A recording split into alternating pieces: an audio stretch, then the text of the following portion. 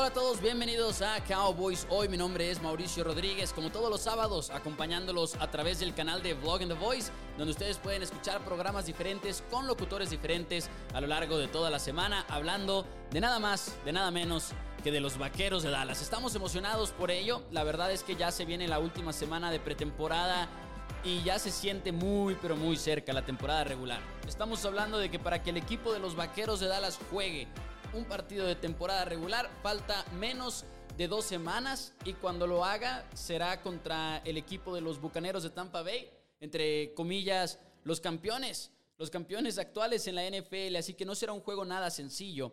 Sin embargo, las cosas se están acomodando poco a poco para el equipo de los Vaqueros de Dallas mientras nos acercamos a esa fecha. Y de hecho, antes de entrar a ese tema principal que tenemos el día de hoy, algo que me ha llamado mucho la atención respecto a este partido es la línea que hemos visto en el mundo de las apuestas, porque hay algunos books y algunos casinos, algunas casas de apuesta que todavía lo tienen como en 6.5. O sea que los Bucaneros de Tampa Bay son favoritos por 6.5 puntos en contra del equipo de los Cowboys. Sin embargo, hay muchos otros lugares y muchos casinos, y por ejemplo ahorita estoy viendo en este momento, mientras grabo el episodio, estoy viendo las líneas de muchos casinos en Estados Unidos, por ejemplo, así como lo es DraftKings, como lo es MGM, FanDuel, Bet365, que tienen la línea ya en 7.5. O sea, tienen a los Cowboys como underdogs de más de un touchdown en contra de los Bucaneros de Tampa Bay.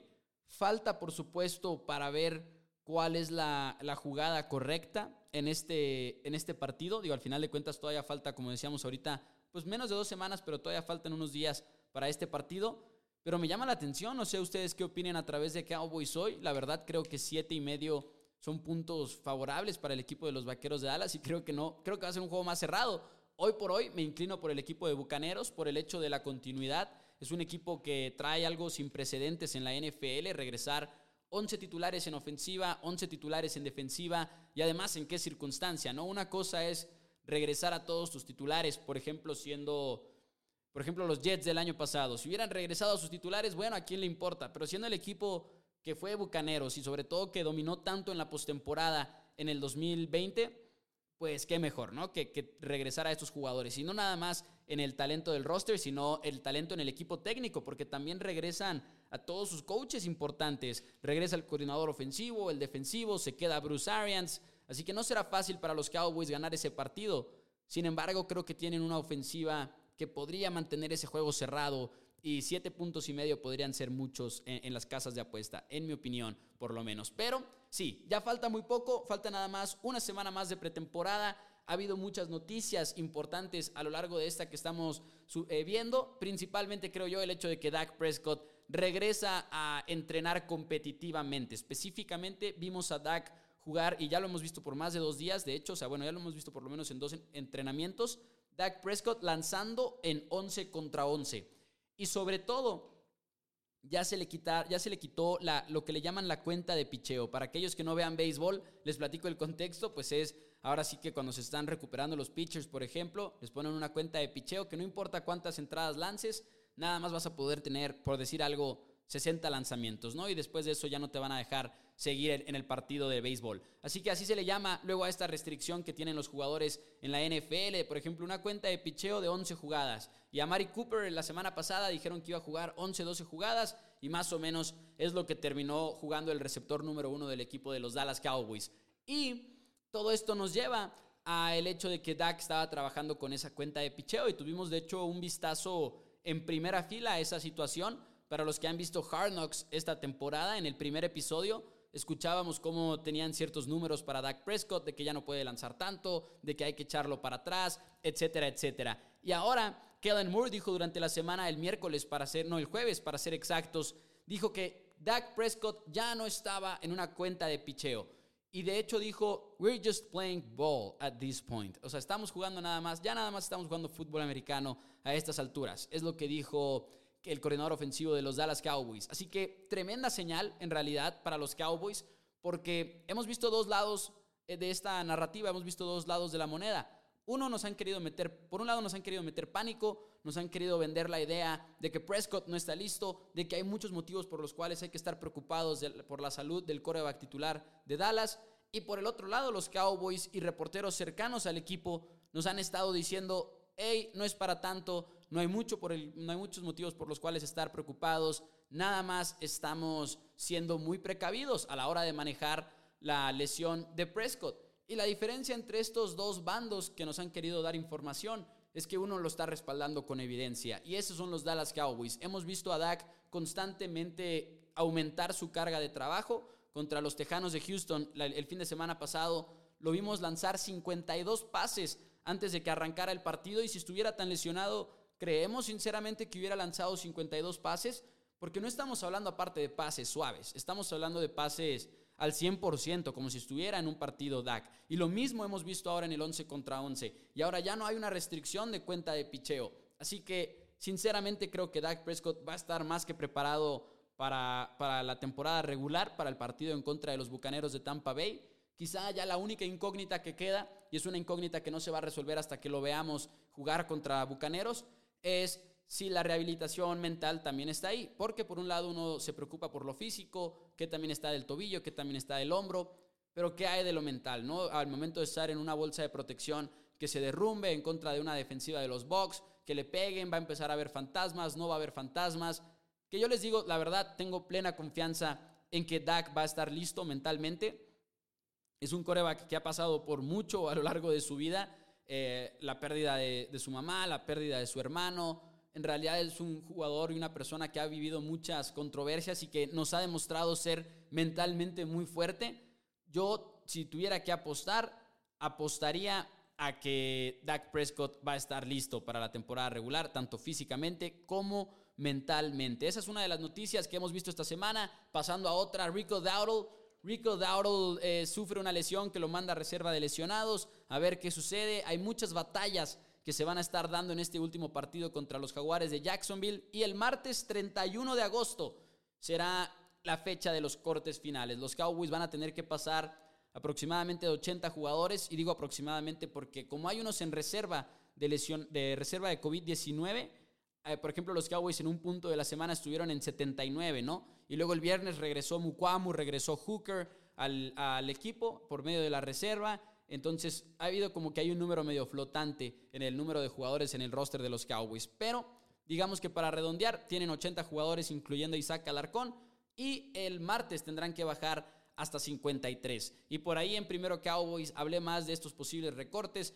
Pronto tendré también mi proyección personal de cómo se va a ver el roster de 53 jugadores en atcsportsdallas.com. Bueno, atcsports.com/Dallas. Así que creo que también lo van a poder disfrutar por ahí, todo el contenido que tenemos para ustedes en cuanto a cómo se va a ver el roster de los Cowboys. Ahora nada más una nota para que estén preparados para esta fecha tan importante. Recordemos que va a haber muchos movimientos después del roster inicial, porque por ejemplo Neville Gallimore, Josh Ball, Chauncey Golston son jugadores que van a estar dentro de los 53 y que inmediatamente el equipo podría mandar, por ejemplo, a reserva de lesionados, ¿no? Y eso significaría que los Cowboys nada más van a hacer ciertos cambios inmediatamente antes del primer partido. Así que estamos emocionados por eso, y todo se va a venir encima muy rápido, y eso es también algo que emociona mucho, porque será el martes 31 y luego 9 días estaremos hablando ya del partido de kickoff. Obviamente todos los ojos puestos en Isaac Alarcón por parte de la afición mexicana, y va a ser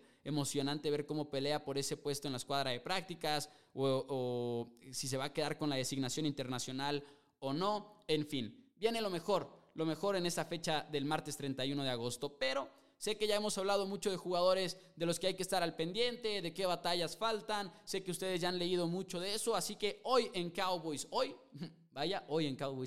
vamos a hacer algo diferente y hablaremos de quiénes pueden ser, o quién puede ser más bien, la mayor amenaza para los Dallas Cowboys dentro del este de la Nacional. El año pasado, el este de la Nacional fue una división un poquito decepcionante. Veíamos a un equipo de los Dallas Cowboys que podía alzar la mano y resaltar por encima de los demás. Algunos tenían fe en quarterbacks como Daniel Jones. Cuando metieron a Jalen Hurts a media temporada decían, y Águilas también podría meterse a la discusión. Pero finalmente pasa un equipo de Washington con un récord perdedor y hace pues un papel de casi sorprender a los Bucaneros de Tampa Bay, quienes después se hicieron campeones de la NFL. pero en realidad no fue un equipo muy competitivo en la temporada del 2020. Ahora ambos equipos, tanto Washington como Dallas, buscan cambiar las cosas, pero el problema es que hay por ahí una situación inversa. Por un lado está el equipo de los Vaqueros de Dallas, que rumbo a la temporada del 2021 tienen la esperanza o tienen la expectativa de ser una de las mejores ofensivas en la NFL, o bien ser la mejor ofensiva en la NFL. Suena descabellado quizá, y uno entiende por qué luego muchos dirán, no, pero están los Chiefs de Kansas City o están los Bucaneros de Tampa Bay. Pero la verdad es que los Cowboys tienen el potencial de serlo. En el 2019, por ejemplo, Kellen Moore lideró a esta ofensiva para ser la número 2 en eficiencia ofensiva en la temporada del 2019, su primer año como coordinador ofensivo. En el 2020, antes de que se lesionara Dak Prescott, vimos entregas de balón, y eso no hay manera de ponerle un pretexto. Fueron preocupantes las entregas de balón, y es un problema que no podemos perder de vista en la temporada del 2021. Si vemos a los Cowboys con fumbles, con intercepciones al inicio del año, va a ser un poquito preocupante porque sería una continuación de la tendencia que vimos en las primeras semanas de la temporada del 2020. Sin embargo, estadísticamente es difícil tener tanta constancia al momento de entregar al balón. Saludos a Daniel Jones, que es una de las excepciones, ¿no? Por ejemplo, en el equipo de los Gigantes de Nueva York. Pero los Cowboys, a pesar de esas entregas de balón, eran una de las mejores ofensivas en toda la NFL y tenían un ataque muy, pero muy explosivo. Y eso era gracias a un grupo de receptores liderado por Amari Cooper, CeeDee Lamb y Michael Gallup. Y eso que tenían problemas en los tackles ofensivos, ¿no? No estaba Tyron Smith, no estaba La'el Collins, y el equipo de los Dallas Cowboys estaba sufriendo esas bajas. En un punto del año se perdió también 6 partidos Zach Martin. Ahora regresan estos 5 linieros ofensivos titulares. E incluso si pierden a una pieza por cierta cantidad de juegos, es poco probable que se derrumbe tanto la línea ofensiva como lo hizo la temporada pasada. Es poco probable, al menos estadísticamente hablando. Pero los Dallas Cowboys están listos para retomar ese ritmo que traían, ¿no? Y convertirse en una de las mejores ofensivas en la NFL, si no es que la mejor. El problema es que del otro lado traes a una defensiva que viene de romper los récords negativos el año pasado. Se convirtieron en el equipo número 1 en la historia de los Dallas Cowboys en permitir más puntos. Se convirtieron en el número 2 en contra de yardas terrestres. Es un equipo que trajo muchos problemas. Y hubo muchos cambios. Y la verdad es que se deben de notar estos cambios. Se cambió coordinador defensivo por Mike Nolan, entra Dan Quinn. Se hizo un roster mucho más joven en la posición de linebacker, por ejemplo. Ya traes a Micah Parsons, que se está viendo espectacular en la pretemporada. Pero sigues teniendo muchos problemas. Tienes malos tackles defensivos o una situación negativa en la posición de tackle defensivo. Tienes profundidad, pero no tienes un par de titulares que te hagan sentir confiado. Sobre todo después de la lesión de Neville Gallimore, en lo que regresa va a ser todo un reto esperar ese momento. Tienes una secundaria con poca experiencia, en mi opinión, en la posición de cornerback. Está Trevon Diggs, que sí nos trae muy emocionados a todos. Pero después está Anthony Brown, que no ha hecho un excelente papel en su carrera. Está un Jordan Lewis, que ha tenido buenos momentos y malos momentos. Y fuera de eso tienes a Maurice Canary, que ha tenido un muy buen training camp y una muy buena pretemporada. Falta ver si lo va a traducir a la temporada regular. Kelvin Joseph y Sean Wright han demostrado cosas muy buenas en la pretemporada también y momentos malos para los dos.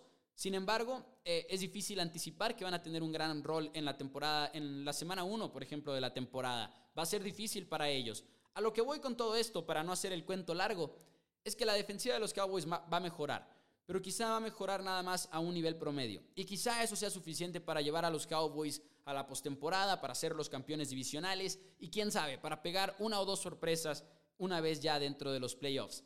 Y por el otro lado está Washington, que trae una situación más o menos similar. Washington sabemos que terminó el año como una de las mejores defensivas en la liga. Traes uno de los mejores frentes defensivos con Chase Young, con Montez Sweat. Seleccionaste a un linebacker en Jamin Davis en la primera ronda del draft que te podría cambiar también ese frente defensivo o darle la pieza que les faltaba. Perdiste cornerbacks, pero los lograste reemplazar. Por ejemplo, salió Ronald Darby, pero entró William Jackson. Washington, en resumen, ha hecho buenos cambios. Pero tienen el otro lado de la moneda que los Cowboys. Así como tienen una defensiva que parece ser de élite, tienes una ofensiva que terminó el año pasado como la número 32 en términos de eficiencia. Vienen cambios en la línea ofensiva. Trajiste a Curtis Samuel, que va a ser una diferencia sin duda, pero esa línea ofensiva puede seguir siendo una preocupación. Pero el mayor cambio para Washington es nada más y nada menos que el hecho de que va a ser Ryan Fitzpatrick, su quarterback. Y Ryan Fitzpatrick no es la gran cosa, lo sabemos, y tiene sus momentos, nos reímos con lo de Ryan Fitzmagic, pero es un quarterback que ha sido promedio en sus años en la NFL, y no sé si eso va a poder ser suficiente con una línea ofensiva que podría tener a 3 titulares nuevos en la temporada del 2021 para hacer a Washington un equipo verdaderamente contendiente. Le preguntas a cualquier persona que siga el este de la Nacional y creo que todos van a estar de acuerdo en que o son los Cowboys o es Washington el campeón divisional. Pero creo que hay mucho optimismo en cuanto a Washington y sé que muchos le ponen mucha confianza a Fitzpatrick. Para mí no está ahí la confianza. Creo que no tiene una unidad de élite como para que su nivel de juego promedio pueda llevar al equipo del fútbol team al siguiente nivel. Simplemente no lo veo sucediendo de esa manera. Mientras que por el otro lado, siento que la defensiva de los Dallas Cowboys sí tiene el potencial de tener sus momentos buenos, de tener sus robos de balón. Trevon Diggs estuvo a punto de hacerlo en múltiples ocasiones durante la temporada regular. Micah Parsons sí se ve como uno de esos talentos que te puede cambiar lo que sucede en muchos sentidos dentro de la defensiva. Puede darte la oportunidad de jugadas nuevas, de conceptos nuevos, con esa velocidad, con esa fuerza que tiene como novato y esa aceleración que es impresionante.